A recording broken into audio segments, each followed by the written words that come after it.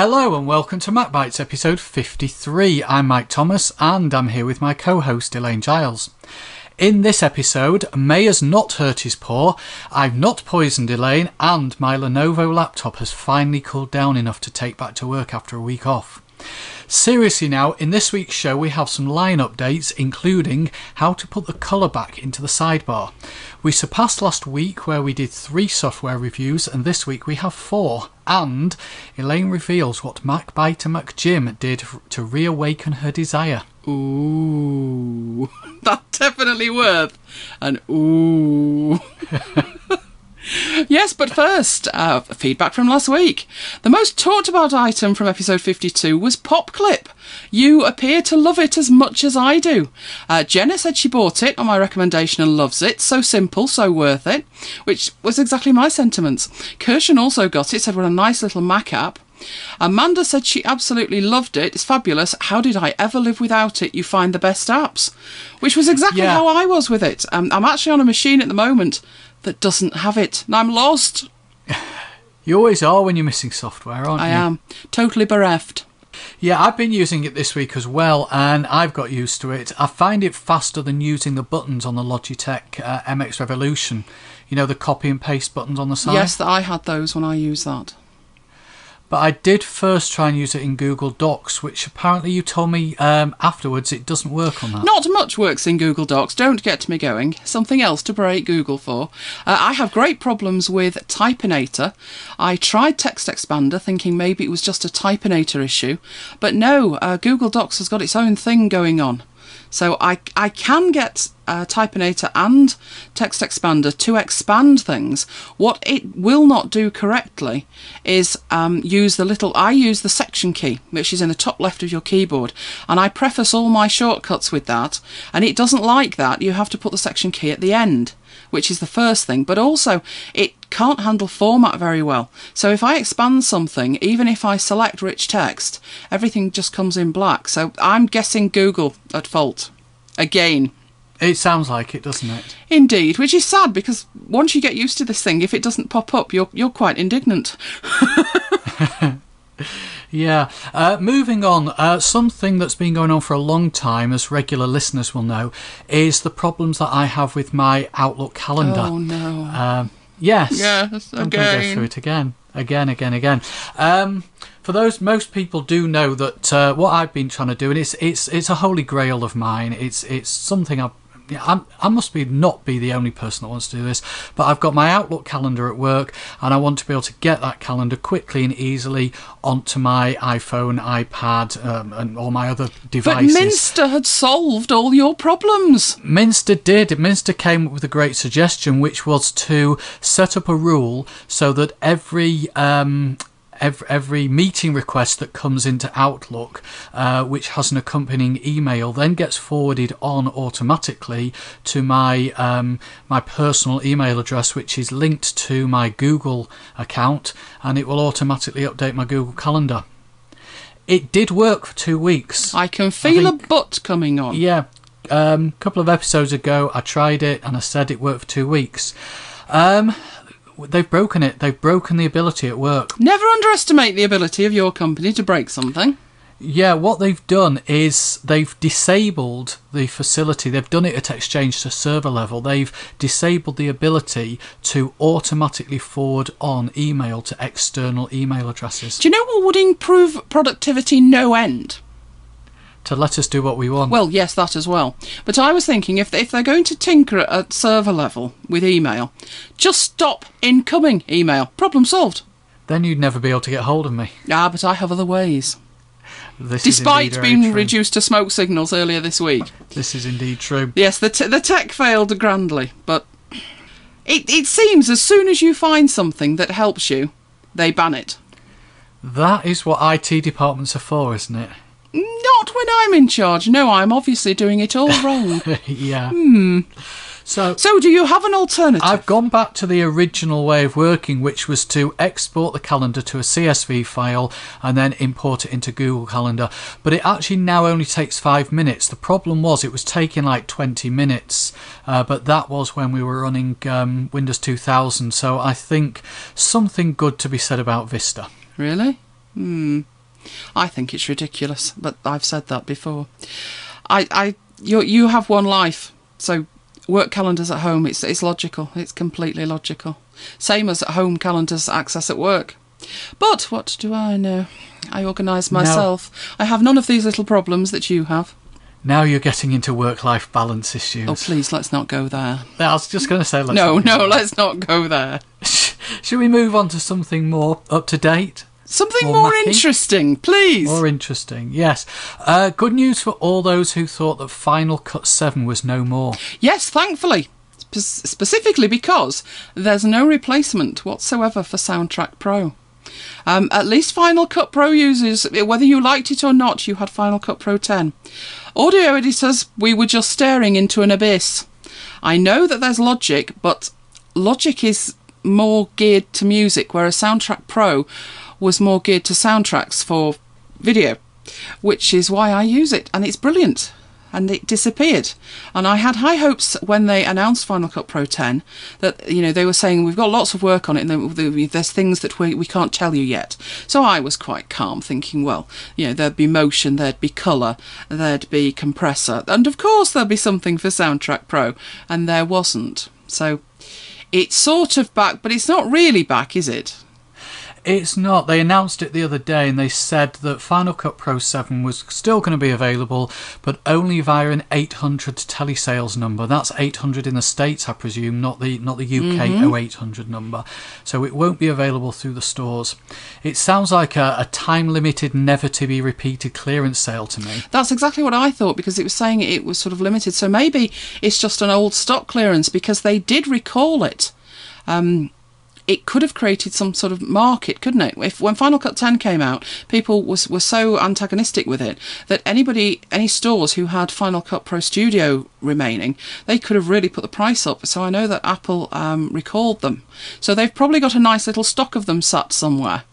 So maybe that's why. Steve only has to turn his back for 5 minutes and Apple are doing a U-turn. I wonder if Tim Cook could do something about iWork. That would be good for you, wouldn't it? Oh, it would. 2.5 years, still waiting. Don't we know it? Yes, vocally I'm waiting. Back to Final Cut. Didn't you have a serious issue with Final Cut Pro 10? I did. Everything was working so swimmingly, and then catastrophe struck. What happened was I have 2 external drives that I had put Final Cut Pro projects on, and I really didn't like iMovie. When iMovie went to the new version, I really didn't like it because the media management seemed nonsensical to me. But I persevered with Final Cut Pro 10, and I've adopted the working strategies that it wants. I mean, you really don't have a choice. I know you can do this linking business, but you're only going to lose stuff. So I'd stuck with the projects being on external drives, and everything was working fine until I started Final Cut Pro 10, and I had a drive missing. The drive just wasn't listed at all. I thought, problem, because it's got all my projects on it. So I closed it down, started it up again. Nope, still not there. Still problems. So I did the usual, turned it off and on again. And I don't reboot often. I think I've got uptime of about 36 days at the moment and counting. So I had to reboot the thing, and it still didn't come back. At this stage, I could see the drive, but there was just nothing in the projects. It didn't even acknowledge that there were projects on the drive at all. So I started having to research how it works. How does it know that there's projects on that drive? Because it could be anywhere. It doesn't have to be at root level. They could be anywhere. And no, other people were having issues. They were having issues importing media, losing connectivity with media. Yes, people had problems where the projects weren't there, but usually a reboot seemed to sort it out, and I was getting absolutely nowhere. So I was getting increasingly concerned at this stage. It was as if Final Cut Pro 10 just did not like this drive, and it's the one I've been using for weeks. So it couldn't have been that, but it appeared to be. So I applied some lateral thinking. I thought, what's changed since the last time I used it and everything was fine? And it was nothing that I'd done in Final Cut Pro 10. It was a ridiculous...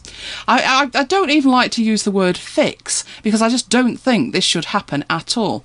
But the only thing that I could think that I had done with the drive, people were saying that if it's a FAT drive, if it's a FAT32 drive, you have problems, if it's NTFS, you have problems, because of all the way it works with the metadata. But this drive hadn't changed.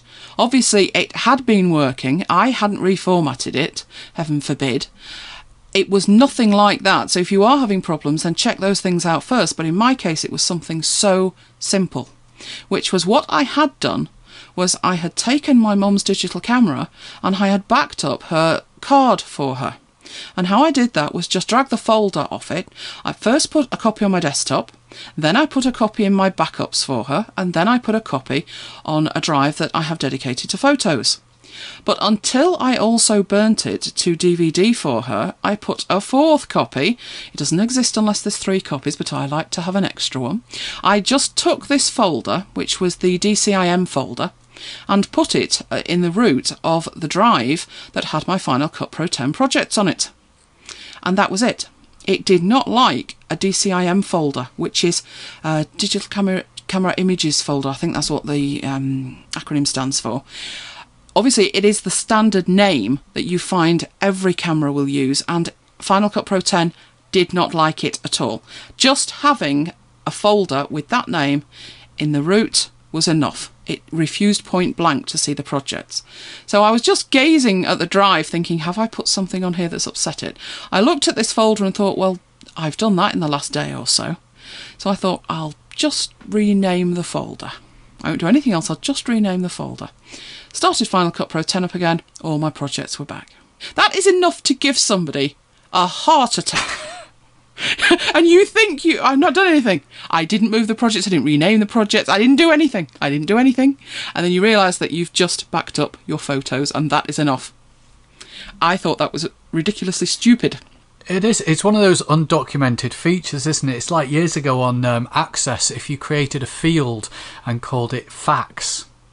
Oh yes, that was a classic I found, wasn't it? Yeah.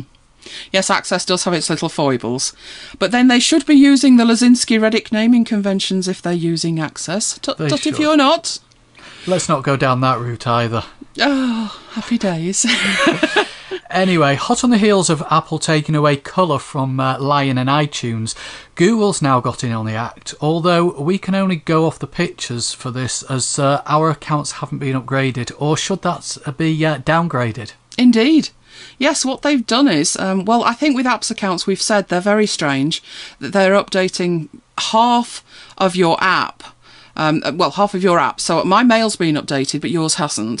So you might get this upgrade, in inverted commas, to your docs before I do. But yes, they've taken the colour away from the icons.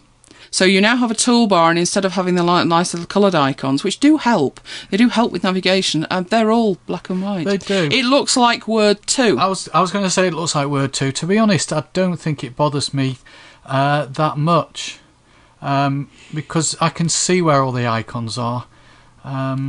It's not a major crisis for me, but I know you.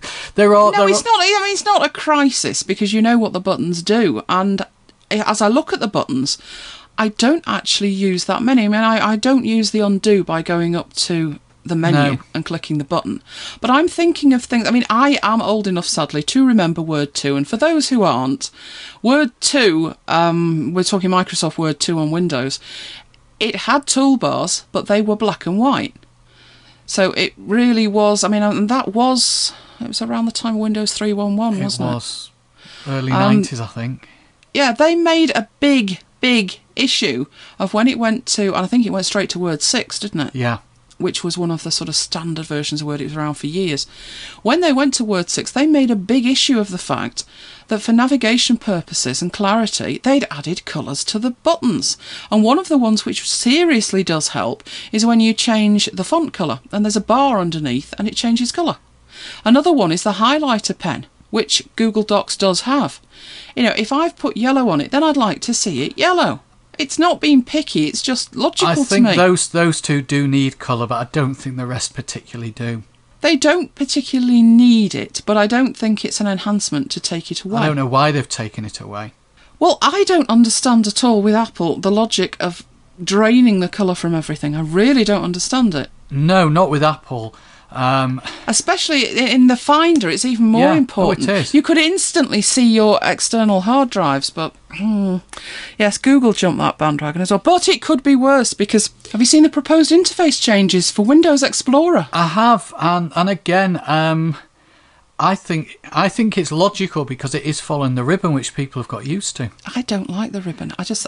I know they proved when I had the misfortune around 2006, which was when I was moving to a Mac, I had to oh dear, what would you say? Endure. Suffer. Yeah, endure. Office 2007, and we have a training group, and the people in the training group, people were seriously, this wasn't a joke, people were seriously saying they would retire before they would use 2007. And I thought that was a little excessive. And I had to endure this thing. I had to learn all the apps, which wasn't sort of learning from scratch. I already knew all the apps from years before, so you're just updating your skill set. I will never get over the fact that the ribbon looks huge. It might not be huge. In fact, Microsoft did a thing that proved it was 2 pixels narrower. But it doesn't look it. And it's what it looks like. It does look bigger. I agree with you on that. I know you mentioned it. Well, if it goes bigger, then you're looking at a nice touchscreen interface. But Microsoft haven't got a nice touchscreen interface. It'll come. So, and this is the first step to touchscreen. Yes, but why make them bigger now, or just make it an option and be done with it? Because in 2007, it wasn't an option. You couldn't disable it or configure it in any way at all.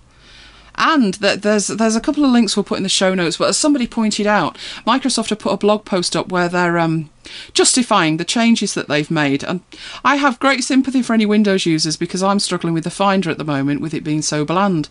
And this thing was research, where Microsoft had researched it, and they decided that they were going to put sort of the most used features in the most obvious place. But they proved themselves that in that case, 50% of what's on the toolbar people don't use at all. So what's it there for? I don't understand that. I'll just bring up that that survey. See if I can find it. No, that's the wrong link. We had 2 links, didn't we? There were 3 links. I've put 3 links there for you to read and enjoy. Now, you see, I didn't use the Windows Explorer. I didn't think it was powerful enough. So on Windows, I used Directory Opus, which was fabulous. And I searched endlessly on the Mac for something that was as powerful. But they adopted a completely different strategy with the interface. Instead of just creating more and more and more toolbars, they put in effect what looks like a toolbar, only it's vertical, right down the middle. So you have this dual pane view, and down the middle you have this toolbar, and it's completely configurable. You decide what goes on there. And you had the obvious feature to me, which would be, let's say you're working with some documents and you want to move some of them from one drive to another drive. Well, mentally for me, I go from left to right. So on the left-hand side, I'd have the drive with the documents, and on the right-hand pane, I'd have that open on a drive, the one I'm moving the documents to. So all I had to do was just select a document, and as I clicked on it, I could get a preview if I wanted. And then in the middle, where this bar was, one of them was make a copy to the right-hand window. One of them was to move it to the right-hand window. I could make multiple selections on the left-hand side and then either move or copy to the other window.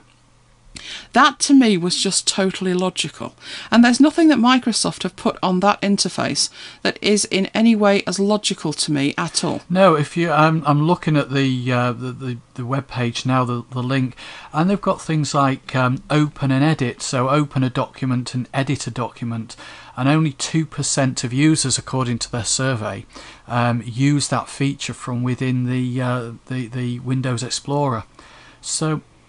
What's the difference between opening a document and editing a document? If you could explain it to me, I might use it. I don't know. I'd have to read up on that.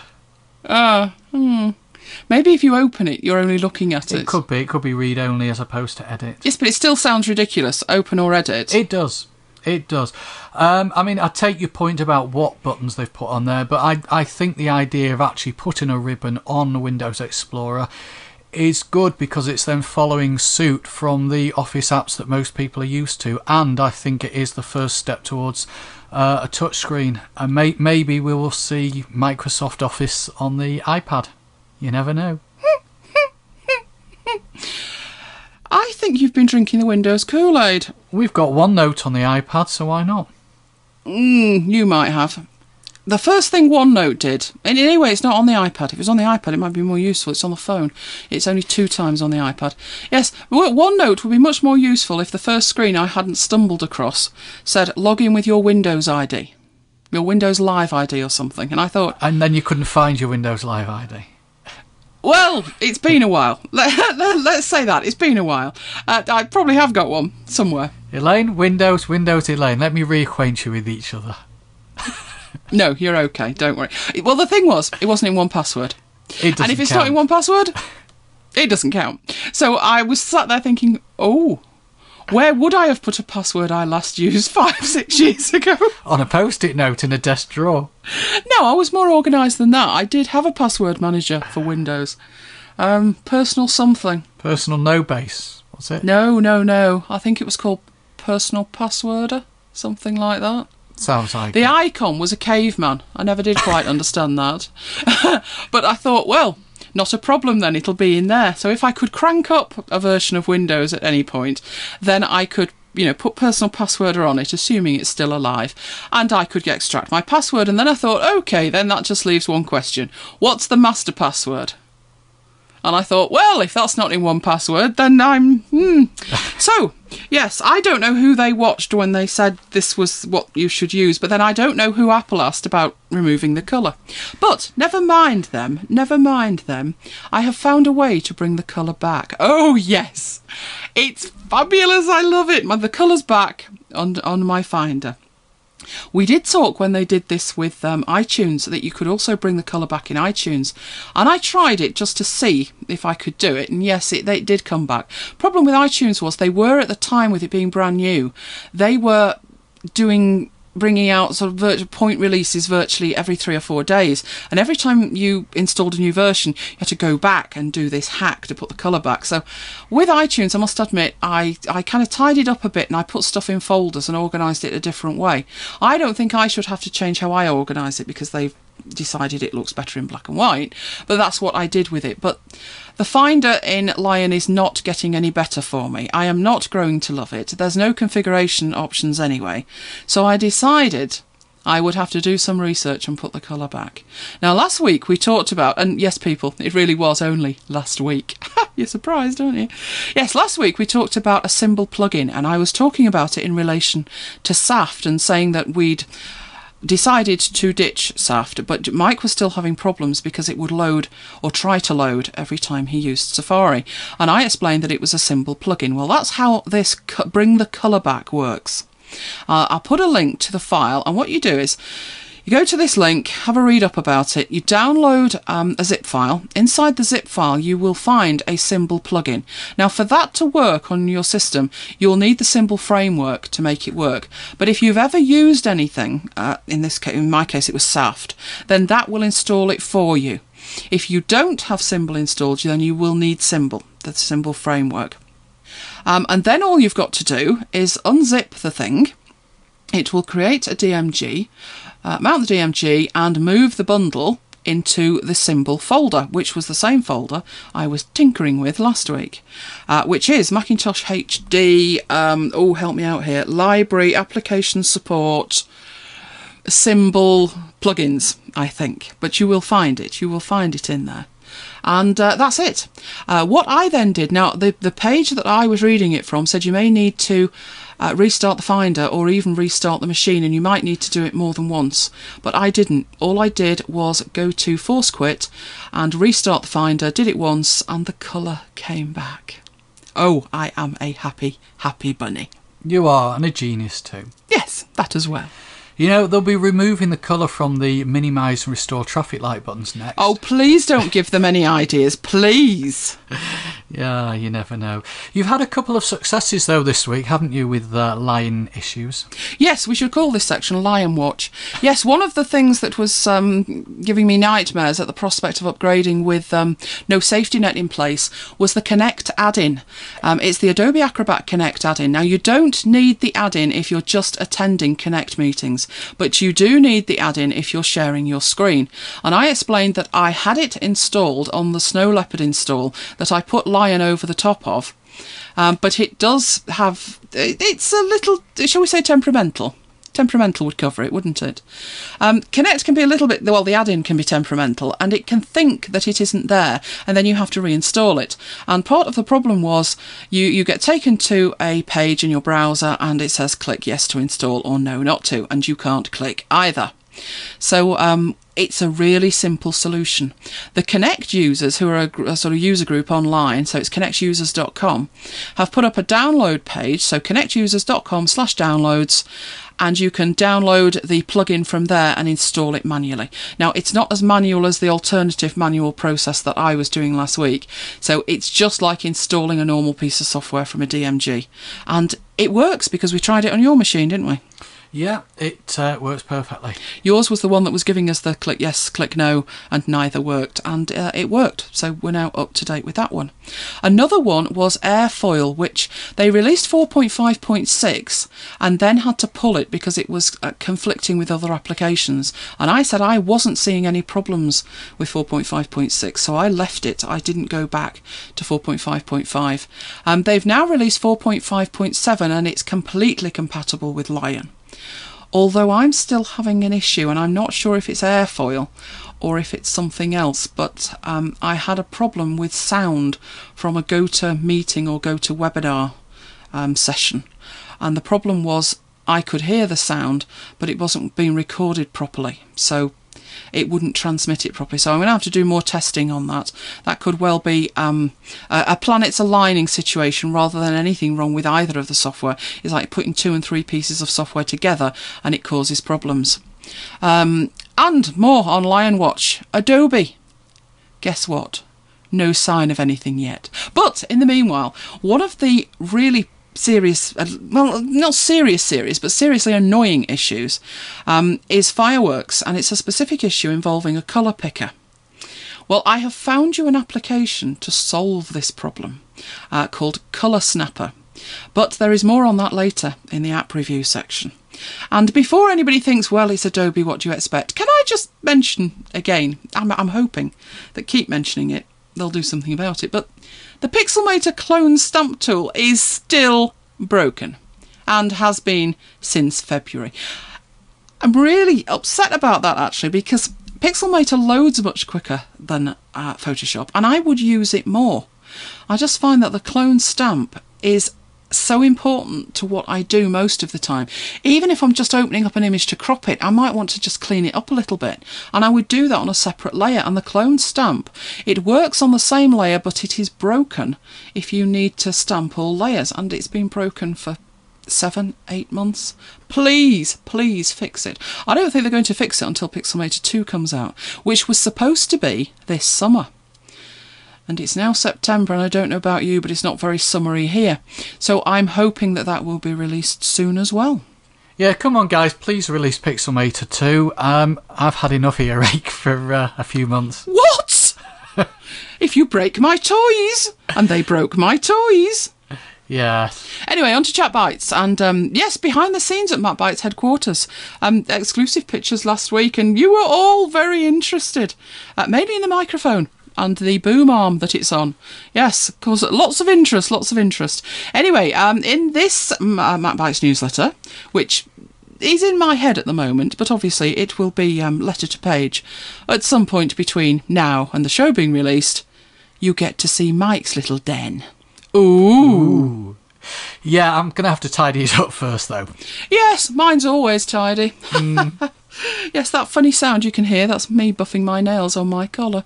Yes, anyway, we also had from Derek a fabulous link to an iPhone concept.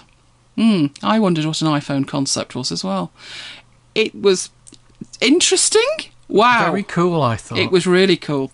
And we'll have to put a link into it. You really do need to see the video. But it was a concept of an iPhone in the future, and it was just marginally thicker than a piece of paper, wasn't it? And the screen went right to the edge, and it has a laser keyboard. So you just sort of prop it up and it projects a keyboard onto any surface, and you just type and back to me tidying my desk again. Yes. And a holographic display as well. And there was me thinking, do you know, if the next iPhone had a little pocket projector, I'd be happy. That would be so cool. It would, but this was majorly cool. So thanks to Derek for that. That was gorgeous. You will have me salivating all over the desk. Yes. It was gorgeous. It really was. And iPhone 5, supposedly, just around the corner, apparently. There's a joke there somewhere. An iPhone walked into a bar. No, I'm going to leave it there. I'm sure everybody has heard about yet another errant iPhone that would appear to have escaped the mothership. They've got to be doing it deliberately, surely. I would guess so. I thought there was a possibility it was deliberate last time, but, you're going to do it once, don't do it twice. It's not funny the second time. It's not believable the second time either. So, iPhone 5 soonish. I was hoping for, while we're talking iPhones and iPods and September events, nothing announced yet. See, if I say nothing announced yet, they'll announce it 2 minutes after we finish recording. So, nothing announced yet from Apple. Devious there, devious. I was thinking iTunes 11, complete rewrite. But it's not going to happen, is it? No. No, it's just going to be another tinker. Yeah. Stick something else on the top and it'll probably run even slower. iTunes is the only application, and this includes anything from Adobe, that beach balls on my machine. I've got 16 gig of RAM and an i7, and it beach balls. Somebody said to me at work, if Apple is so good, how come iTunes is so awful? And I had to agree with her. When I first started with iTunes, it was okay, but once you put more and more stuff into it, which you will, especially as they've made it the centre of their digital hub, and it isn't actually any better. I thought my problem was the podcasts. I probably have too many podcasts in there. I have quite a bit of music, but the library itself is around the 1.2 terabytes. Yes, I mean terabytes, not gig. So I figured that was my problem. But I built another iTunes library for my mum when she got her Apple TV. And that has no music whatsoever. It's just TV stuff. And it has no podcasts. So it only really has 2 sections. There's no audio books, there's no playlists, there's nothing. All there is are TV programmes and movies. And I'd say her library loads even slower than mine. Because when I have my iTunes running and she has her iTunes running, and you turn the Apple TV on, obviously it sees both libraries. And if you go to hers, it sort of loads in very slowly. Go to mine, it does actually seem to load in quicker, even though it's much bigger. So I don't know what's going on there, but a complete rewrite would be really nice, but I'm not sensing it. Because I'm seeing that there's people are saying, like, oh, there's a new beta, which is I'm thinking, yeah, but if it was brand new, I think we'd have heard about it, and I'm not hopeful. But anyway, on to better software. Yes, our 4, I know, we spoiled you last week, and this week we've added another one. App reviews. So I'm going to start with something that it's been out for a few months, but it's had a recent upgrade within the last 10 days. It's had an upgrade, and it's just amazing. It's an app called Clocks. Now, you may have heard of it before. When it started life as Clocky. But it changed its name quite a while back now to Clocks, and I think Clocks is a better name because that's exactly what it is. It's for the time zone challenged amongst us, which is probably pretty much everybody. Anybody who works in multiple time zones, which I certainly do. And actually, in the online world now, that's probably virtually all of us. We must have friends all over the place. So what it is, it's a menu bar app. You can display on that menu bar just an icon, but you can also display the time or a location and the time, and there's plenty of options for adding the day of the week and or the date to that as well. And the name Clocks comes from the fact that what you do is you can add multiple clocks to the application for each location that you choose. And then when you click on the icon, or you can use a shortcut key, you get a dialog box, a little drop down, beautifully designed, with a clock representing each location that you've selected. So when you come to add a clock, you can search by time zone or you can search by location. Now, I found that particularly useful because sometimes I don't really want to put a location it's a time zone that I'm working in, not a location. So for something like Pacific time in the States, I have a lot of webinars that run on that time zone, which is 8 hours behind me. So I don't particularly want to type in a location, I want a time zone. So I typed in PST and it came up with the correct time zone. But there's some times where I'm attending a webinar, and it's a virtual online webinar, obviously, but the meeting itself is a live meeting, and the only information I have is that it's maybe in Kansas City at 6 o'clock. That's not useful to me. I don't even know what time zone Kansas City is in. But with clocks, you can search by location, so Kansas City, and then it will tell you what time zone it's in, and it will correct it automatically. So I would have a Kansas City clock. You can rename them to be specific, so you don't even need to leave it saying Kansas City. If it was a particular user group or a particular company that you worked with in that time zone, you could actually change it. So the local time here, I've renamed that to Matt Bike's headquarters. I know, but it's cute. So it shows these clock faces, it shows the interfaces, so the attention to detail is amazing because it shows white for daylight hours and black for nighttime hours. It also has a digital display too, which shows next to the clock face. You can set that to either 12 or 24-hour display.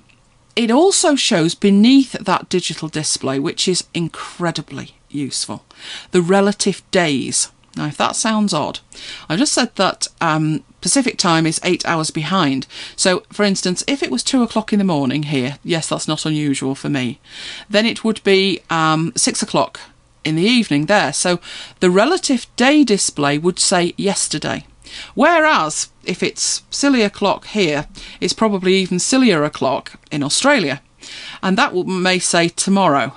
So I find that incredibly useful as well. That is very useful. Because sometimes when you see a time, you think, yes, but is that tomorrow or yesterday? Yeah. You know that it's not today. It can't be because, you know, it's light or it's dark. You can tell that from the clock. I don't know why you would ever turn that off. Unless you don't have any time zones, if you're maybe working through European time zones. But I would leave that on all the time. It's brilliant.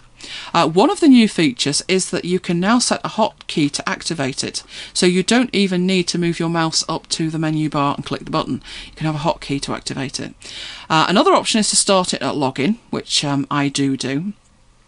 Now, as I said, there was this huge update about 10 days ago, and it was a major update, and it meant changes to the data store, the data structure internally to the application, which meant that you had to re-enter the locations.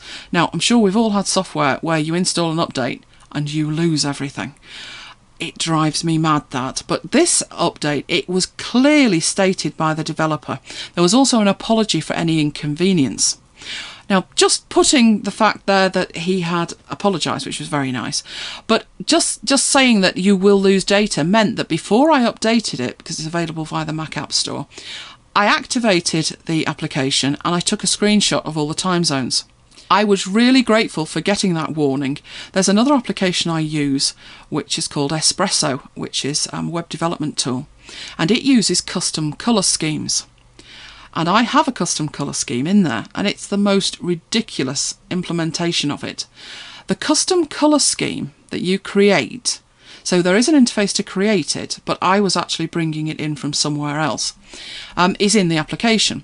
But where it stores it is in the .app file.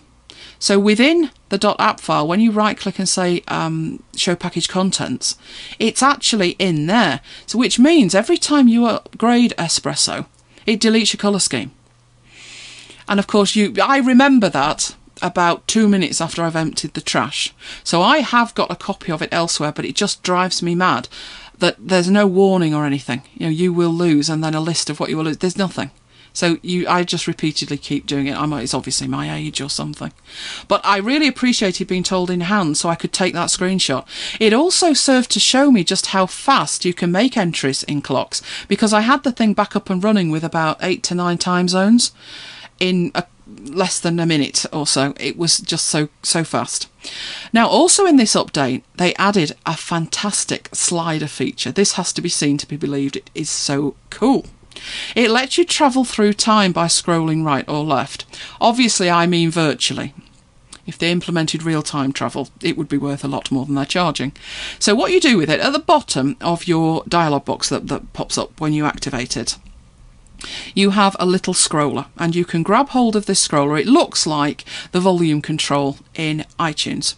So you grab this thing and you scroll left or right.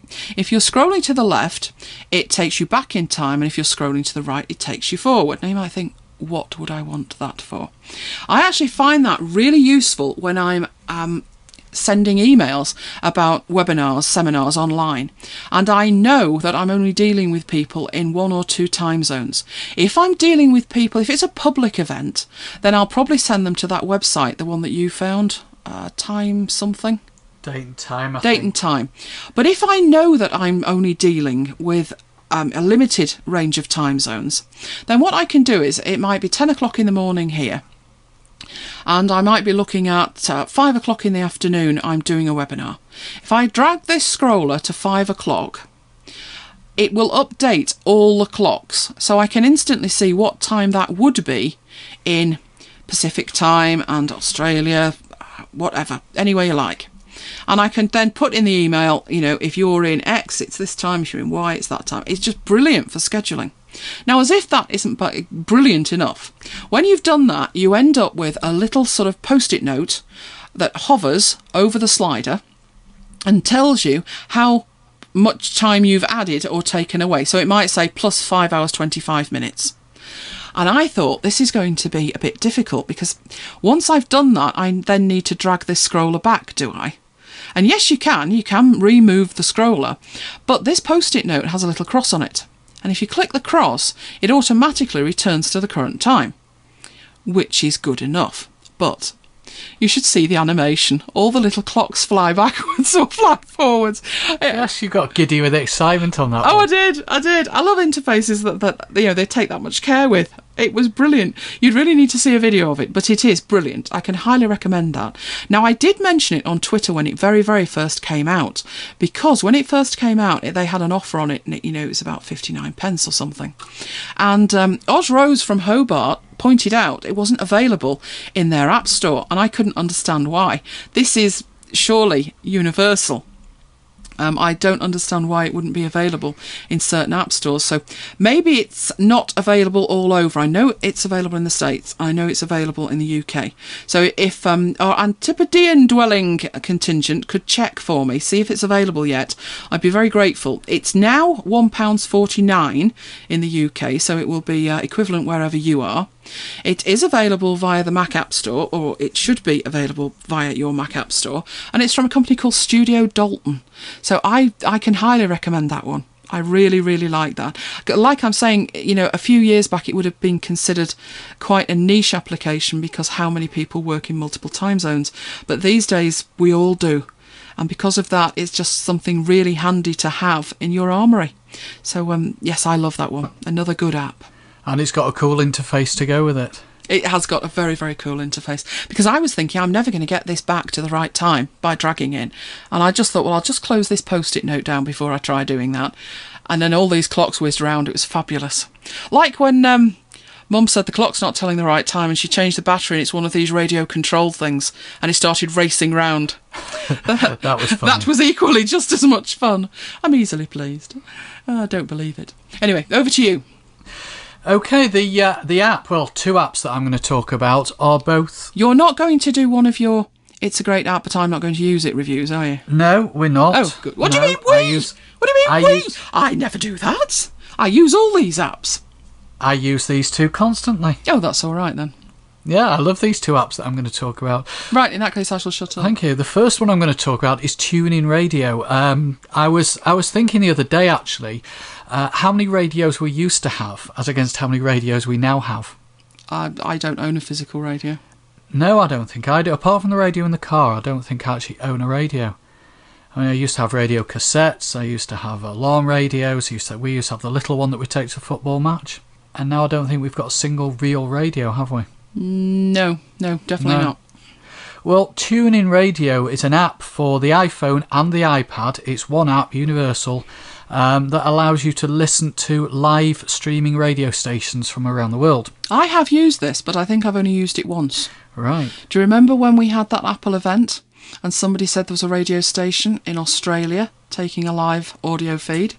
Yeah. And I tuned into it. And Yeah. there was no live feed. But yes, I could tune into a radio station in Australia, which was really cool. They're virtually similar. The two apps are virtually similar. I'll talk about the iPad app a bit later on, but the iPhone app, you run it and it has 4 icons across the bottom. You've got My Presets, Browse, Recordings and Settings. Now if you click on Browse, it then lets you search stations, genres, shows, songs or artists. And the results that come back when you search, so you could put in anything like 80s or a specific show, a specific programme, a specific song or an artist. The Gumbay Dance Band, anyone? I'm sure you did. I did, and nothing came back. Oh, there's a surprise. But the results that do come back include not only live broadcasts, but also archived recordings and podcasts, stroke audio on demand, depending on availability. So a lot of these radio stations that do streaming will actually store old programmes, old episodes that you can then listen to. And they're available within the results as well. Now, if you don't want to search, from the home page, you've got a list of genres. You've got music, talk and sport. And if you tap any one of those genres, you can then drill down further by further tapping. So then you get a further list of choices. So as well as music, sport and talk, you've got recents, which is your recently listened to stations. You've got one called recommended. I'm not sure how that works. I think it might be based on recently played music or genres. You've got by location. So what that does is it presents you with a list of continents. You click on one, drill down, you get a list of countries from that continent. You click on one, drill down, and you get a list of stations from those countries. So it really is taking you through it, step by step. You can go through, not search, but you can navigate through by language. So you get a list of languages, you click on one, you get a list of genres within that language, and you click on one, you get a list of stations. You see the idea of how it works? Absolutely. Yeah. Local's quite interesting. It uses the phone's geolocation to display a list of stations in what they call the immediate area. When I did it, I got about 100 stations within a radius of around 100 miles from Manchester, plus national BBC stations, Radio 1 through to 5. And at the bottom of this list of stations in local, it says United Kingdom, so it obviously knows where you are. And if I click on that to drill down, I can then browse by genre, station, name or city, and there it lists all the major cities in the UK. What annoys me about that, though, is you can do that, but the licensing limitations mean sometimes you can't actually hear what you want to hear on those other stations. I'm thinking football commentary. Yeah, that's the classic one, isn't it? You go to a particular... Well, you can go to normally the local ones, actually not particularly Radio 5, but the local ones, you're right. You go to listen to a commentary game and it says, because of the licensing, we're unable to bring you this. But the thing is that it would be being broadcast. It would be being broadcast within the local vicinity. So within the normal licensing area. On a normal radio, yeah. Yeah, but that means that I can't hear a commentary from in the Midlands, but the people in the Midlands can. They might want... you're back to when TV used to put a United game on, a Manchester United game on, but there was a Scottish game on and people wanted to see that game. It's ridiculous.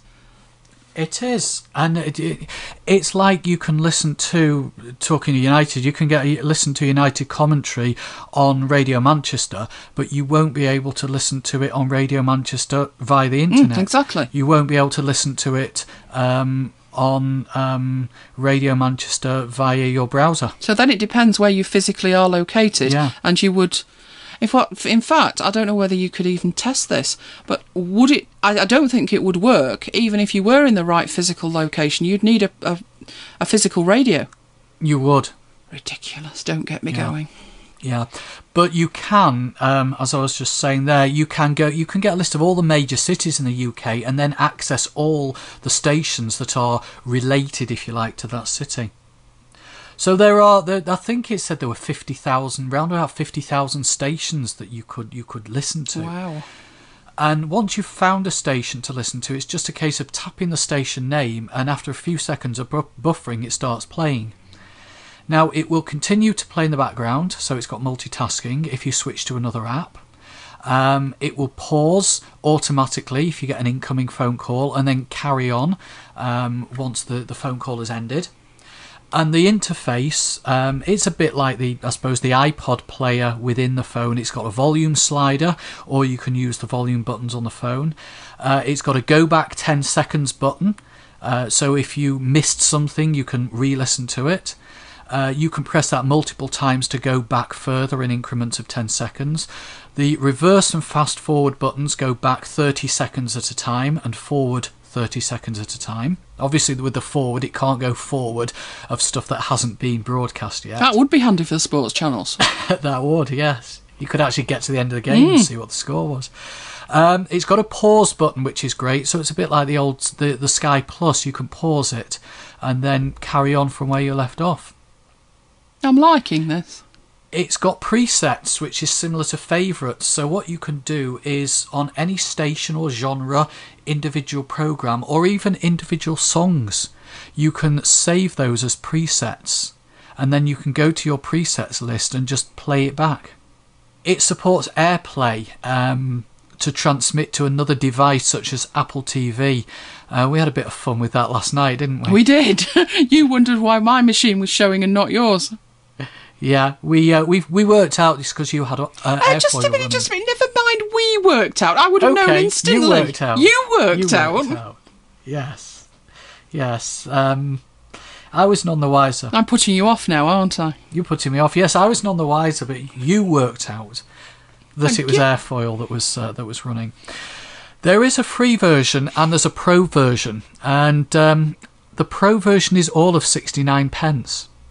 That is so worth it. It is. It's well worth it. It's ad-free, but the great thing is you can record the currently playing station. And torment people with your selection later. Yes, it has a recorder built in.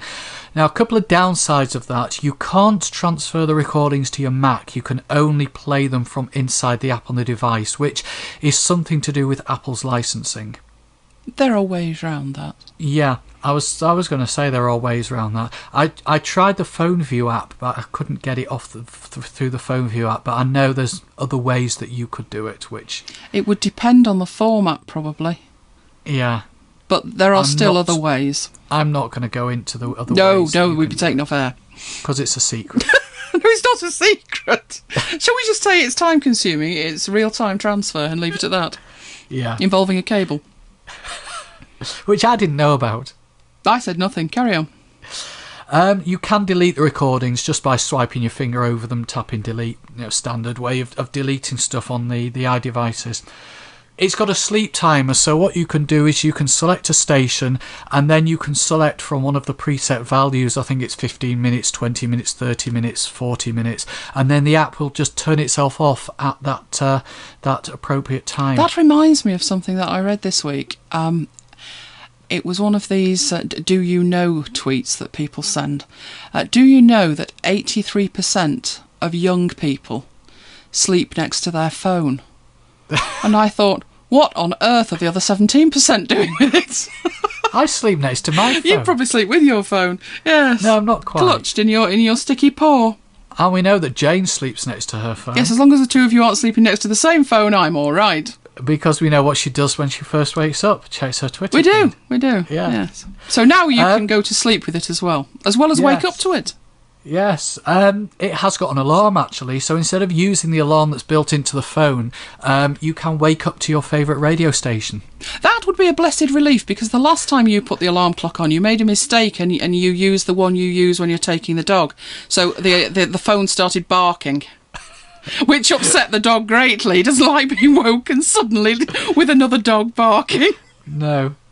A new feature is timed recording. You select a station, you specify a time and a duration, you can actually record for up to 8 hours. The app must be running for it to work, but it does at least mean you can actually set a recording, like a video recorder, which is a nice feature. Other bits and pieces I've found is where appropriate, if you're listening to a certain song, there's a buy button appears, and if you click it, it'll let you buy the song from iTunes. Oh, this explains why Apple have let it in the store. Yeah. There's also a you may like, and if you click it, it'll display similar stations to the current one. Scary. So I'm guessing that's coming off, working off genres and stuff like that. And for certain stations where it's available, you can go in and you can view the upcoming schedule for that station for the next 24 hours. Now that I might actually find really useful. Yeah. Because I do listen to a lot of, it used to be Radio 7, BBC Radio 7. Now I think it's called BBC Radio 4 Extra. I love that channel. Yeah.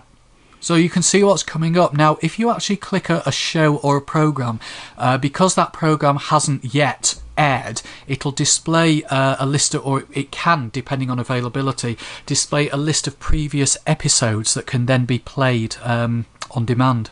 Ah, so that's like linking in with the iPlayer?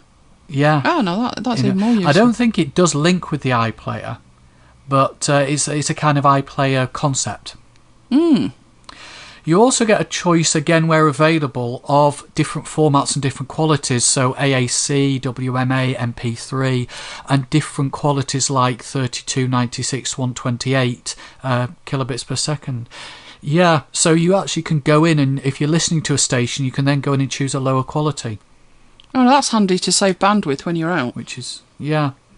Now, the iPad version, it's the same functionality, but you've got a nicer interface. For example, because there is room to display an icon or logo next to each station, you actually get the station's logo next to the station name, rather than just a list, which you get in the iPhone.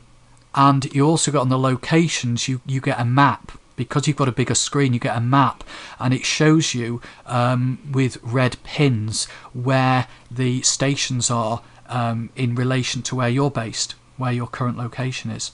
Nice. If you sign up for a free account, now this relates to both. If you sign up for a free account at tunein.com, which I haven't yet done, you can share your presets across your devices. So you just log in on each device.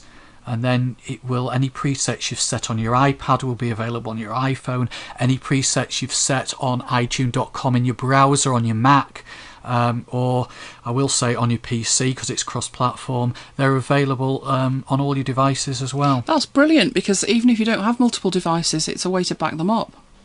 Yeah, it is.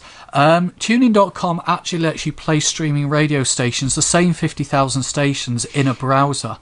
So, it gives you an interface, rather than, for example, having to go to the BBC site and if you wanted to listen to the sports on there, you can actually do it through this tunein.com. I'm sensing something else that they can ban at work. Yeah, they probably already have. Try it this week. It's also available for, because I know we have a few listeners that use Androids, it's also available for Android and BlackBerry as well. Well, I use something similar to that, but I haven't used that anything like using all those features. I use what I think you're going to be looking at next, which is called Stereolyzer. Stereolyzer is cool. You see, that's the point, it's cool. The only thing I don't like is that booming noise. You're doing it again, you're starting a review with what you don't like. Okay, should we cut that bit and I'll say it at the end? No, carry on. The only bit of Stereolyzer I don't like, and I've got to mention it at the start, because it's that booming noise that fires up every time you're on the app. Yeah, every time you start the app, it's got like a guitar riff. I don't know if it's a guitar, it's like a boombox. Is it? Oh. Well, it's a noise, and it is quite loud. It's a noise. And if you're playing it on full volume at 2 a.m, as you do, your housemates won't be impressed. So, yeah, make sure you have the volume turned down when you start the app. But it's another streaming radio, and what actually makes it cool is the interface. It looks like an 80s radio cassette player. It's a perfect representation. It doesn't just look like it. And everything works as well. It's amazing. It is. You've got access to around 10,000 streaming stations. They're probably the same stations, but just accessed in a different way. Yeah, you've got 3 preset buttons that can store 10 stations in each, so you've got up to 30 presets. I don't think the other one has a limit, but I think 30 presets is probably plenty. It's also got a manual tuning knob, complete with interference. So as you're trying to tune across the scale, across the bandwidth scale, if that's the right word, you get the interference of the tuning. That's reminded me of something. I'm thinking, who on earth would want to reduce the quality of something and add interference to it? But do you remember, my father's a radio amateur, and an amateur radio enthusiast, and he got something that worked on the PC. Do you remember? I do. And this guy had written this app from the ground up, and it was sort of, it was like a chat room, wasn't it, for radio hams? But you had to have a call sign and everything, so it was a closed shop. And you could go from one band to another. And he has spent thousands, as have all his friends over the years, trying to get better equipment and better aerials and a better experience and less interference, less noise on it. He spent thousands. And this guy, because it was based on a computer system, there was no interference. He got complaints. It's not like a radio experience. Can you please add some interference in? And he did. I could not understand that. But there's my dad saying, it's a much better experience now. So it reminded me of that, and I heard you tuning it in, and it does. It sounds just like a radio. It does. The cool interference, a lot of it is for show. You mean interface, not interference? Interface, yes. I'm not editing that out either. Oh, the lazy editor here. It's got VU needles. Now, I'd never heard of them called VU needles until I started doing some research. But they're the needles that show you the volume that go up and down. We're not going into the going up and down again. I know exactly what you mean. Yeah. It's also got a couple of treble and bass knobs, but again, they're for show. But the volume knob does work. The on-off switch works as well. The on-off switch works as well. Now, what happens when you put the headphones in? Because you showed me this. It was brilliant. Well, I hadn't noticed, until I actually had put them in. And what I was doing was, I have a set of speakers on my Mac. I think they are Altec Lansing speakers. I absolutely love them. They are brilliant. Big boombox under the desk. And it has like a little controller where you can alter the volume and, like you're saying, the bass and treble. And that's on the desk next to my Mac. And what you can do with it is you can also plug your headphones into it, which saves you rummaging around behind the Mac because your speakers are plugged into it behind the Mac. And it also has a line in. Now, it's not going into the Mac. It's actually going straight into the speakers. So obviously the iPad doesn't sound too bad at all until you instead of plugging headphones in, if you plug a male-to-male audio cable in and you then plug that into this line in on the speakers, you get the full effect. And that's what I was doing. So I wasn't actually plugging headphones in.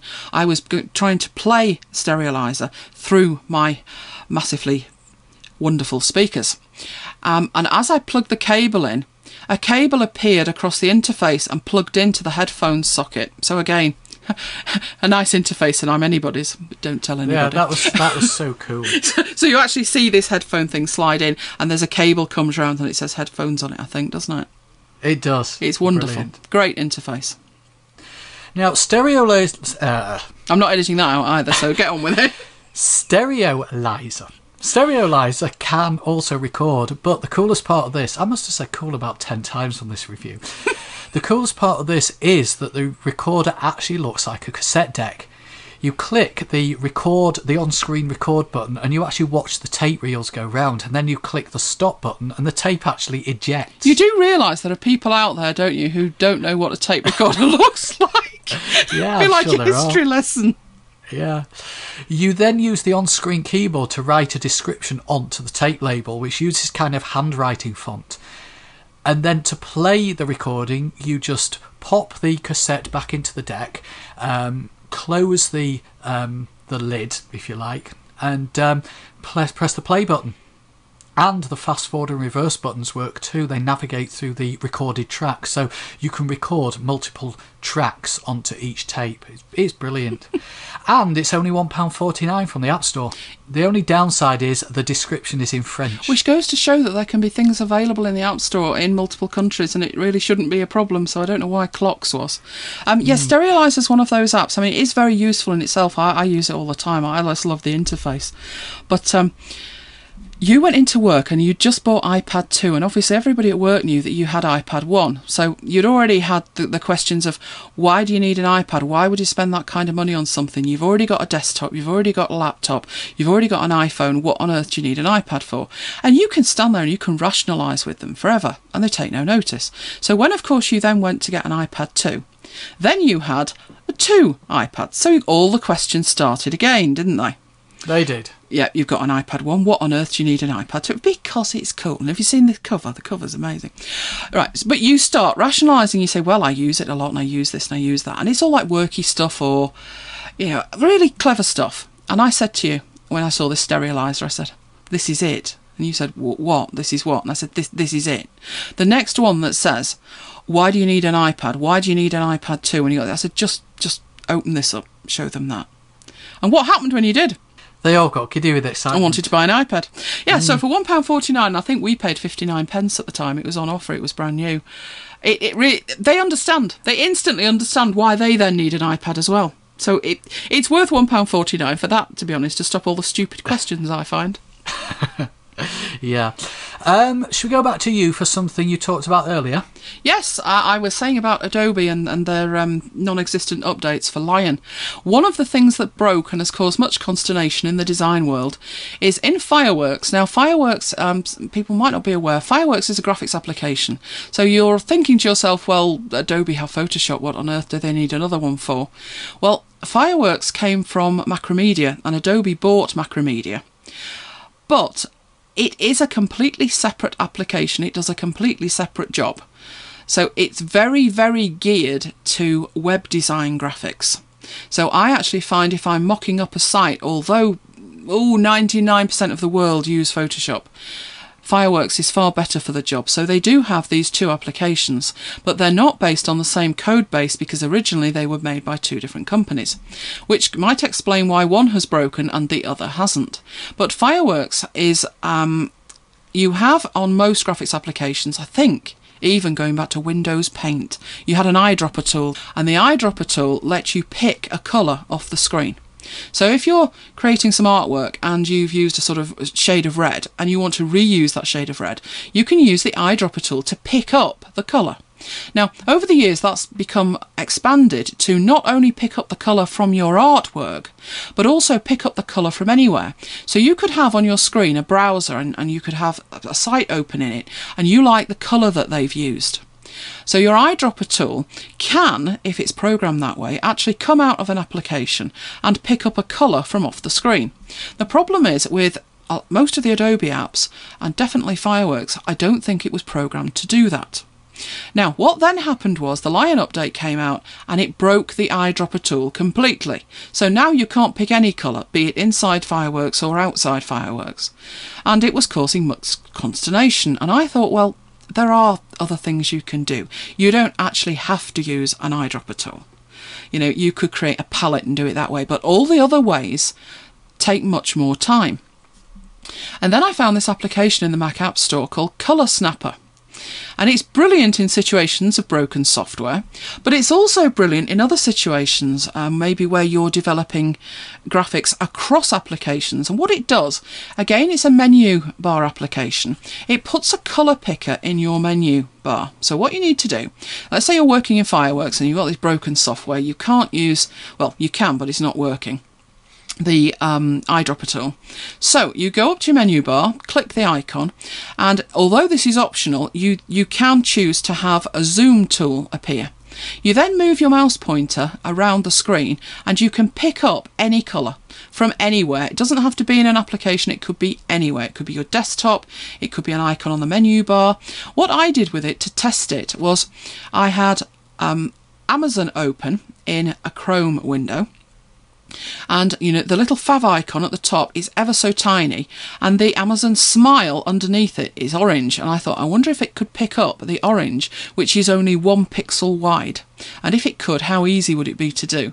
And it was extremely easy to do. All you have to do, move the mouse pointer over it, move it round until you get the circle around the area that you're looking at, and then there is a tiny square, and when you left click or press the space bar, it will pick the colour that is underneath that tiny square. And what it will do with it is it will change the menu bar icon, so it is now the colour that you have selected. But the way colours work in virtually everything is that although you see a colour, it's represented by a number. And different applications use different numbering methodologies to describe that colour. So you may have heard of RGB, and that uses 3 separate numbers. 3 three-digit numbers to represent the colour. You may have heard of hexadecimal notation, which uses 6 characters to represent it. And which one you use will depend on which application you're trying to work with. Or if you're using something like CSS, where you can paste it in there. So what you can do with your number, the colour that you have selected and the number that it generates, you can tell the application which format of number you want to use. And again, that will depend on what you want to do with it. You can also dictate a secondary format as well. And you do that from the preferences of the application. And then it's a simple matter of going into your application of choice and just pasting in the code that it generates, and that will select the colour for you. So it's brilliant for broken software, like I've said. It's brilliant for cross-application development. I may have an image in Photoshop and I want to take one of the colours and use it in Pixelmator, obviously not for clone stamping. And all I have to do is use that and then paste it into Pixelmator. Web development, where you're creating CSS files, and you dictate colour by putting in a number, you can just click paste and it will paste in the correct number. It also gives you, because it remembers the last few items that you've selected, it gives you a colour history. So if you've ever done this, and we've all done it, when you copy something, I might copy a colour code from somewhere, and then I go and do something else, and I copy something else to the clipboard, and then I've got to go and, if I'm using a clipboard extender, go and find the number in the history of it, or if I'm not using Clipboard Extender, it's gone and I'll have to go back and I'll have to recopy it. Well, this keeps a list of them, and all you have to do is open up the menu and you can then choose one of the previously selected colours. So if you work with colour in any applications, it's really worth it. It's $2.99 from a company called Cool Sash, and again, available via the Mac App Store. Yes, I'm thinking I will probably stick with this even if and when Adobe fix Fireworks, because it gives you far more options. It's a really cool tool. Yeah, I've used it as well. I don't use Fireworks a lot, but the other day I was creating some CSS and I wanted to pick up the colour of something, some graphic, and use it. So I just went up to the menu bar and picked the colour, picked the dropper, and then pasted in the colour. There are other ways to do that, and we use another tool, which is Colour Schema Studio, which is also available for the iPhone, actually. But the thing with that is, it does work, and it does work in exactly the same way, but it's really, I'd say it's more advanced, and it's really for working with colour schemes, because you can then save them. You can save a collection of colours as a scheme, hence Colour Schema Studio. For speed, this is faster, I would say. It is, because the other way means firing up an app, and this is there on the menu bar. Well, not only bar. Firing up an app, but when you use the eyedropper tool to select a colour, to keep that colour, you then have to add it on the right-hand side, don't you, to create a scheme. So, and like saying, there is another app open, and then you're falling over an app. So there are more advanced tools maybe that would give you more features, but sometimes you just want something quick and easy that just does a simple job, and this does that. And he must have sold thousands to all my Adobe friends since they've broken it. Maybe Adobe have got part shares in it, or maybe Adobe should have thought of making it. That would be very, very good. But yes, Cool Sash, £2.99. Can't go wrong if you work with colour. But on to the hardware review, and guess what? After an episode off, I'm talking batteries again. No. It's a good toy. Not of an adult nature, I hope. No. And anyway, don't blame me. Blame McJim for tempting me with it again, after, I might add, I had shown great restraint and talked myself out of buying one. But when he reminded me, it was just too good to miss. And it definitely deserves. Ooh. Yes, I know I had McJim worried last week, McJim the Real, as I blamed him for something, but McJim, it really was your fault. I'm glad you did, though. Right, what I'm talking about is a Moby Magic Charger. Yes. It's a rechargeable battery pack and inductive charger for the Magic Mouse. Now, as any regular listener will know, batteries. Oh, yes, it's been going on for months. I had settled on Loop batteries, and they were doing me quite proud, to be honest. They were lasting, I think at the last count, I could possibly get over 2 weeks out of them. But then McJim mentioned it, and it is a very, very cool toy. So I went to Amazon, and I partook of it. So, as I say, I have a rechargeable battery pack and an inductive charger.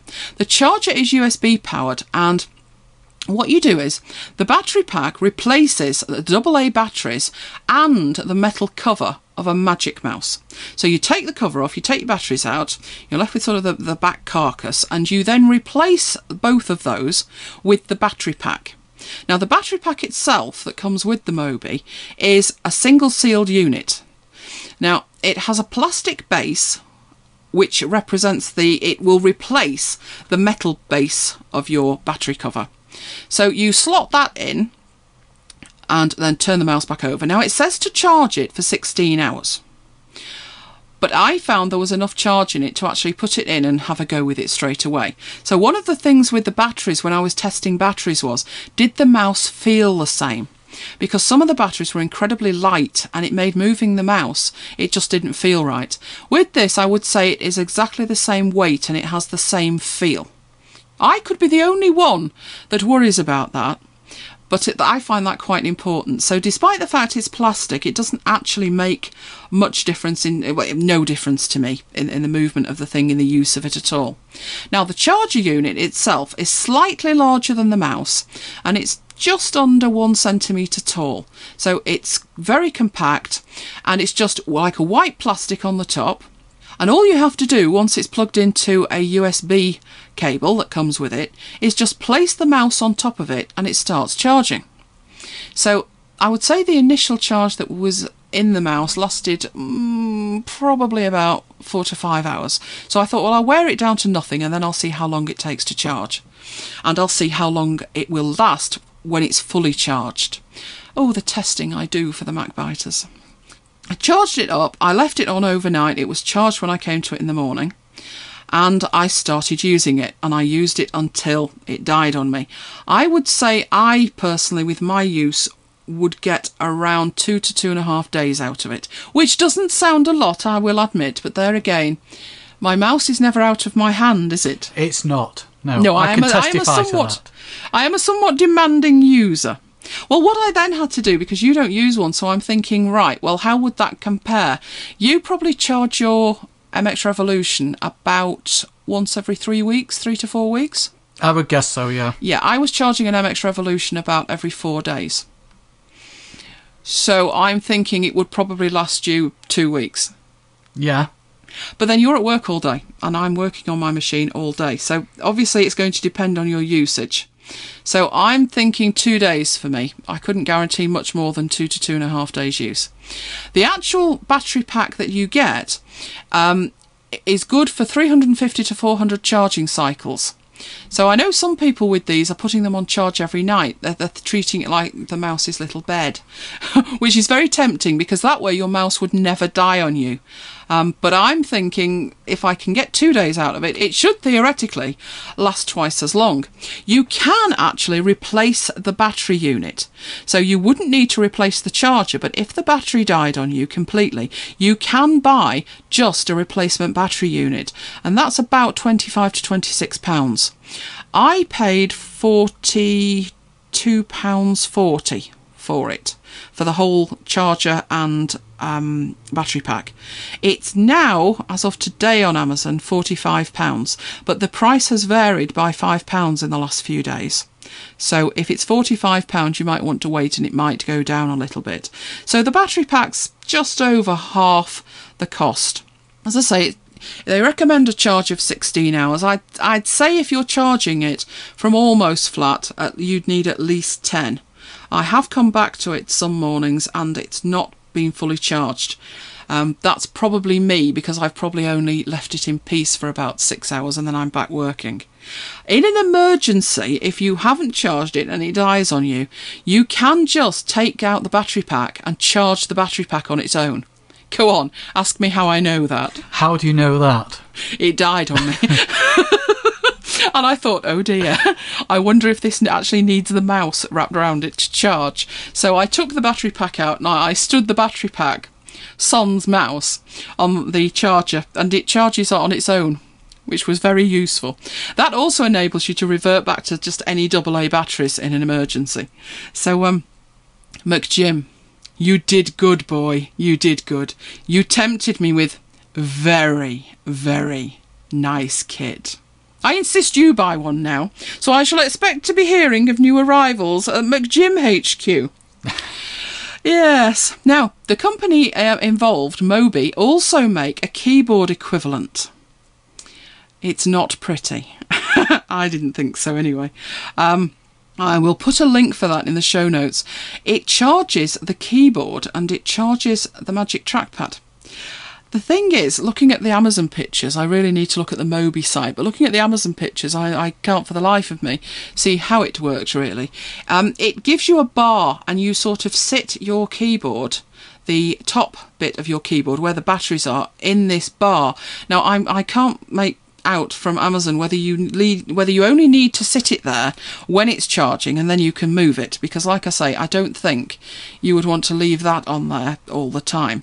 If you do need to leave that on there all the time, no, that wouldn't work for me. But I find, which was the start of all this trouble with the batteries, I find that the batteries last reasonably well in the trackpad, exceptionally well in the keyboard. It's just the mouse. And I've heard other people say the same, that the batteries in the mouse, same batteries, only last a matter of days or a couple of weeks, and they certainly don't last anything like the time of the keyboard. I'm on to my second set of batteries this year in the keyboard, so I got over 6 months out of the first set. I wish the ones in the mouse would last that long, but in the interim, it is expensive. But if you think about the price of an MX Revolution, which was over £100 retail, if you pay, I think the mouse at Amazon is £50, and this was around £45, it's still £95, which is a lot less than some other mice that do have integrated rechargeable batteries like your MX Revolution. Yes, you're right. It does make financial sense, doesn't it? Yeah, you see how I justified that then? Yes. Also from the same company, I believe, is something that in fact it's so new it's not even available yet. It's the Magic Number Pad. Interesting. And yes, I thought, ooh, what's this about? So brand new this week, not even available yet, but it isn't what you think it is. I assumed it was a new Magic Trackpad. But are you looking at that link? I am now. It's not a new trackpad, is it? It's sort of a decal for the top of your existing trackpad, which converts it. Obviously, it's going to need some software. I think it mentions the software, doesn't it? Does it mention the software? Yes, it does. This thing ships with accompanying Mac OS X app that figures out where you touched it. So what it is, it's a decal with a drawing of a numeric keypad. It also includes, or it looks like it from this picture, arrow keys and the missing keys that were on a full keyboard. Page up, page down. Up, page down and so on. Yep, the delete keys. So you put this sticker on your Magic Trackpad and you install the application and you then have a number pad. I'm not sure about this myself. Cool, but no, I'm not sure either. Well, my problem would be, which I don't suppose it is too much of a problem, but I use my trackpad left-handed. Now, I know if what you're doing is replacing the original full Apple keyboard, then the number pad was on the right, so you're no worse off. But if you opt for that and you put it on the right, then despite the fact you can carry on using the trackpad, I'm assuming, without taking this thing off, it would be ridiculous if you couldn't, it would be on the right hand side, so I'd spend all day shuffling it. It's also $30. And I think you can get USB number pads for less than that. So I would have to question the logic of spending $30 on a piece of plastic to stick on your trackpad that probably looks better without it. Yeah. But if you have a particular need for something like that, the option's there. I'm not actually missing my numeric keypad as much as I thought I would. I'm not at all. The only thing I do miss is, because of the way OS X interprets key presses, you could actually use the keys on the numeric keypad for shortcuts rather than the keys at the top, and it would treat them as separate. So I did have quite a few shortcut keys there, but apart from that, I don't think I'm missing much. No, me neither. I'm not missing it at all. No. It's just getting used to what you've got, I think. Well, I was convinced I'd never get used to a keyboard like that, where there were so many keys, because I suppose it was bad enough moving from Windows to a Mac, but at least the arrow keys were in the same place. And the thought of losing that many keys, I thought, well, shortcuts, I could probably do something else.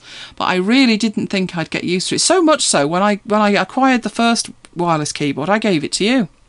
Yeah, but I thought I'd never get used to the at and the speech marks being in the opposite places, and I thought I'd never get used to reverse scrolling. True, but I actually thought I wouldn't be able to use it. I had some shortcut keys for Final Cut Pro 7 that did use the numeric keypad. Yeah. Which I haven't been able to replace, but now, of course, we've got Final Cut Pro 10, and they're not really needed. Also, in terms of shortcut keys and doing something with shortcut keys, I do have some software called Keyboard Maestro, which lets you program things together. So maybe rather than needing 2 shortcut keys, you could program it to only need the one. Then you don't actually miss the extra keys. I'm not sure about the logic of this, but I thought I'd mention it because it's from the same company and it's brand new this week. But I do think their mouse has legs, as it were. Their Magic Charger. Yes, rather than their mouse. Their Magic Charger has legs. It's a very nice toy. It's quite expensive, but I'm liking it because it means I don't have to be fiddling with the batteries that usually end up on the floor under the desk. Oh, it's terrible. They fly all over the place. And I wouldn't mind if I didn't need to change it every couple of days. So the Honor Loops are great if you want to just use batteries and you're happy changing them. But I'm finding this a bit better, which is just as well. Because if I wasn't, MacJim wouldn't be getting the kudos for it. Oh no, he'd be getting the blame for it. So good call, MacJim, good call. And after I talked myself out of it as well, what was I thinking? I must learn from that, not to talk myself out of tech toys, ever. Anyway, oh yes, it's time for Mac Love Bites. I don't think I can do this one, I'll only cry. I think I'm going to let you do this one. It's from Jane. Jane of the New Kit. Jane of the New Kit. I love my new 13-inch MacBook Air. As I write this, I'm sitting outside in bright sunshine working on a Pages document, and the big difference between this Air and my previous MacBook Pro is that although the Air's screen is glossy, it's nowhere as near as reflective as the MacBook Pro screen. This makes it much easier to use outside with far fewer reflections. Together with its beautiful sleek design, this makes it the darling of my Apple gear. Want? Soon. Need? Soon. Need or want, or neither. Need. Explain need to me again. No.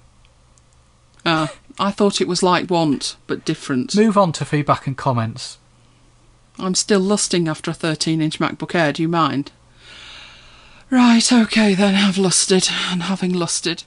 But seriously, Jane, sounds fantastic. I'm really, really pleased to see that you're enjoying it so much. Was that said through gritted teeth? Not in the slightest. Good. Now, on to feedback and comments, shall we? Yes, well, we heard from MacJim, who was very worried. So worried, he posted twice. But then, I don't think you can ever have too much of MacJim, so it was great to hear from you, and I shall wait to hear if you buy one. And when I say if, I mean when. Yes, we also heard from Minster as well, who was insanely risking life and limb by listening to MacBites 52 whilst riding a bike. Not a good idea. No, I didn't think so either. But luckily he got home in one piece, so good to hear from you, Minster. I also had an email from Andy asking if that photo was really me. You know, the one that Google missed. Shall I confirm? Is it really me? Shall I confirm that it was? Well, you took it. Did I take it? You did take it. Oh, it was in the car, wasn't it? Well, I was asleep, so I hope you took it. I obviously wasn't driving in that case. Not at the time, no. I was resting peacefully whilst clutching an iPad 2. Yes, Thank you. Thank you. It really was. Really is. Also, I had lots of positive comments regarding my studio videos and Slide IQ. So thank you very much for that. I shall hopefully be submitting it to iTunes in the next week or so. So I will give you more information about that when I have it from iTunes. And of course, we have much more coming, so watch this space. I will keep teasing in it. It's so good. One of the things was that I'd put my videos onto YouTube. A couple of very sharp-eyed MacBiters asked about my YouTube name. This is something that I can title, I think, Google Strike Again, don't you? Yeah, that would be a good title. Well, you see, I didn't have a YouTube account. I had no need, I thought, to have a YouTube account years ago because I wasn't doing any video. So I'd go to YouTube, but since I wasn't publishing any video, no problem at all, I thought. And then I did have some video I got my iPhone for, and I thought, well, I might want to upload some video. So I went to YouTube and I tried to sign up for an account. So obviously it said username and I put in Elaine Giles. No problem at all. It was available and everything was fine. But because Google had bought it, I need to growl here with annoyance at Google.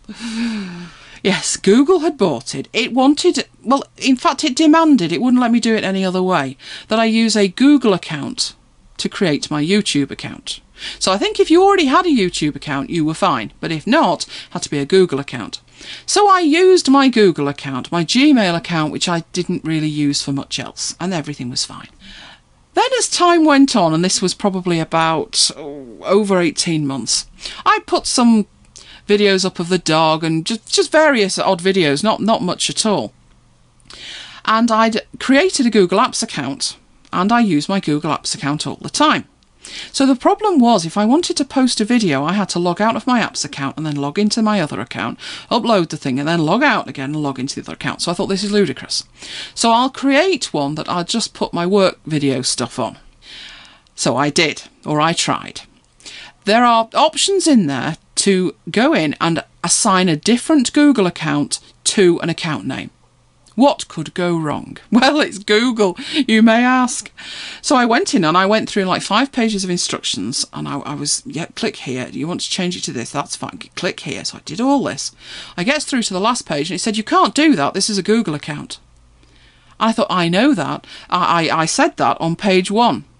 And what it was saying was that you couldn't change a username from one Google account to another, which left me with a huge problem. So I thought, well, that's okay, I'll create another one. And then I'm thinking, and what shall I call it? And I thought, I have no idea. Now, I could have used my middle initial, not a problem. The only problem with that is that I've used that is my Google account name. So it would have been confusing, trust me, it would have been confusing. So I decided I'd look for something else. And I thought about it for a few days, couldn't think of a thing. So then I went back and I thought, I need to create this account.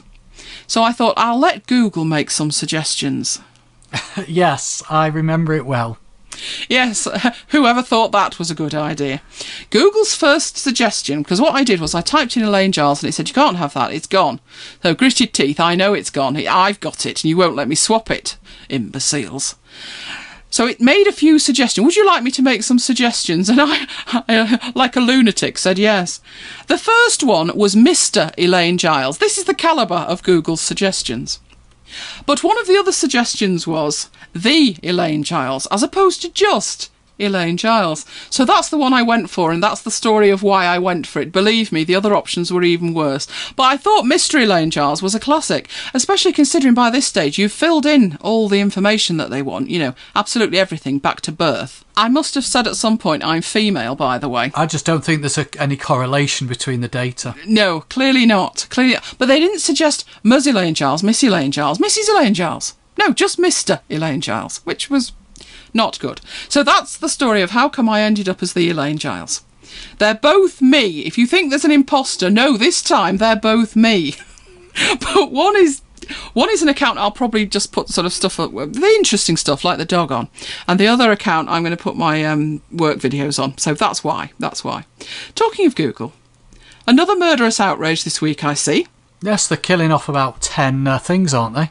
Yes, I think one was Notebook, wasn't it? Which I thought was great. Notebook was great. We actually used that, didn't we, in the early days for the show notes. Yeah, about the first 10, 15 episodes we used Google Notebook. And it had real-time collaboration well before Docs did. And it looked like a notebook. It behaved like a notebook, which is the problem I've got with Docs. It's a document. And as far as I'm concerned, show notes, recording notes, they're not documents really, they're just notes. So I don't particularly want to see it looking like a document, so I thought Notebook was great. We then moved on to Wave, and obviously that died before Notebook did. So they're not supporting that anymore. They've killed off the slide stuff I talked about last week. I think they're just following you around, killing off everything you use. I think they are. I think they're listening to MacBite. So what else is she using? Right, let's close it. So 10 more go. I don't understand that, I must admit, because they're not a business that needs to close down certain things because they're stretched financially. They're not. And if they want to say, well, we're closing it down to focus on bigger things or better things, fine, but you're going to dissuade me from trying anything that you come out with in future, because I'm going to assume that within a matter of weeks or at best months, you're going to kill it. So I'm stuck with Docs at the minute and having to use it, but I fight Google on a constant basis, as regular listeners will know. Anyway, in the vein of you can never have too much of a good thing, do keep your eye out this week. I'll probably mention it on Twitter, that the second episode of Slide IQ will be available. And I'd love to know what you think. Give me some feedback on it. I would love to hear from you. And I think that's about it, isn't it? I think we've rabbited on for long enough, haven't we? So that's it. As always, we'd love to hear from you. Send us your questions, comments and queries to macbitesuk@gmail.com. There's a contact form on the website, or send us an audio file. Or even leave a comment on the show notes at macbites.co.uk on the website. And don't forget to keep sending in your Mac Love Bites. And like us on Facebook. Oh yes, please like us on Facebook.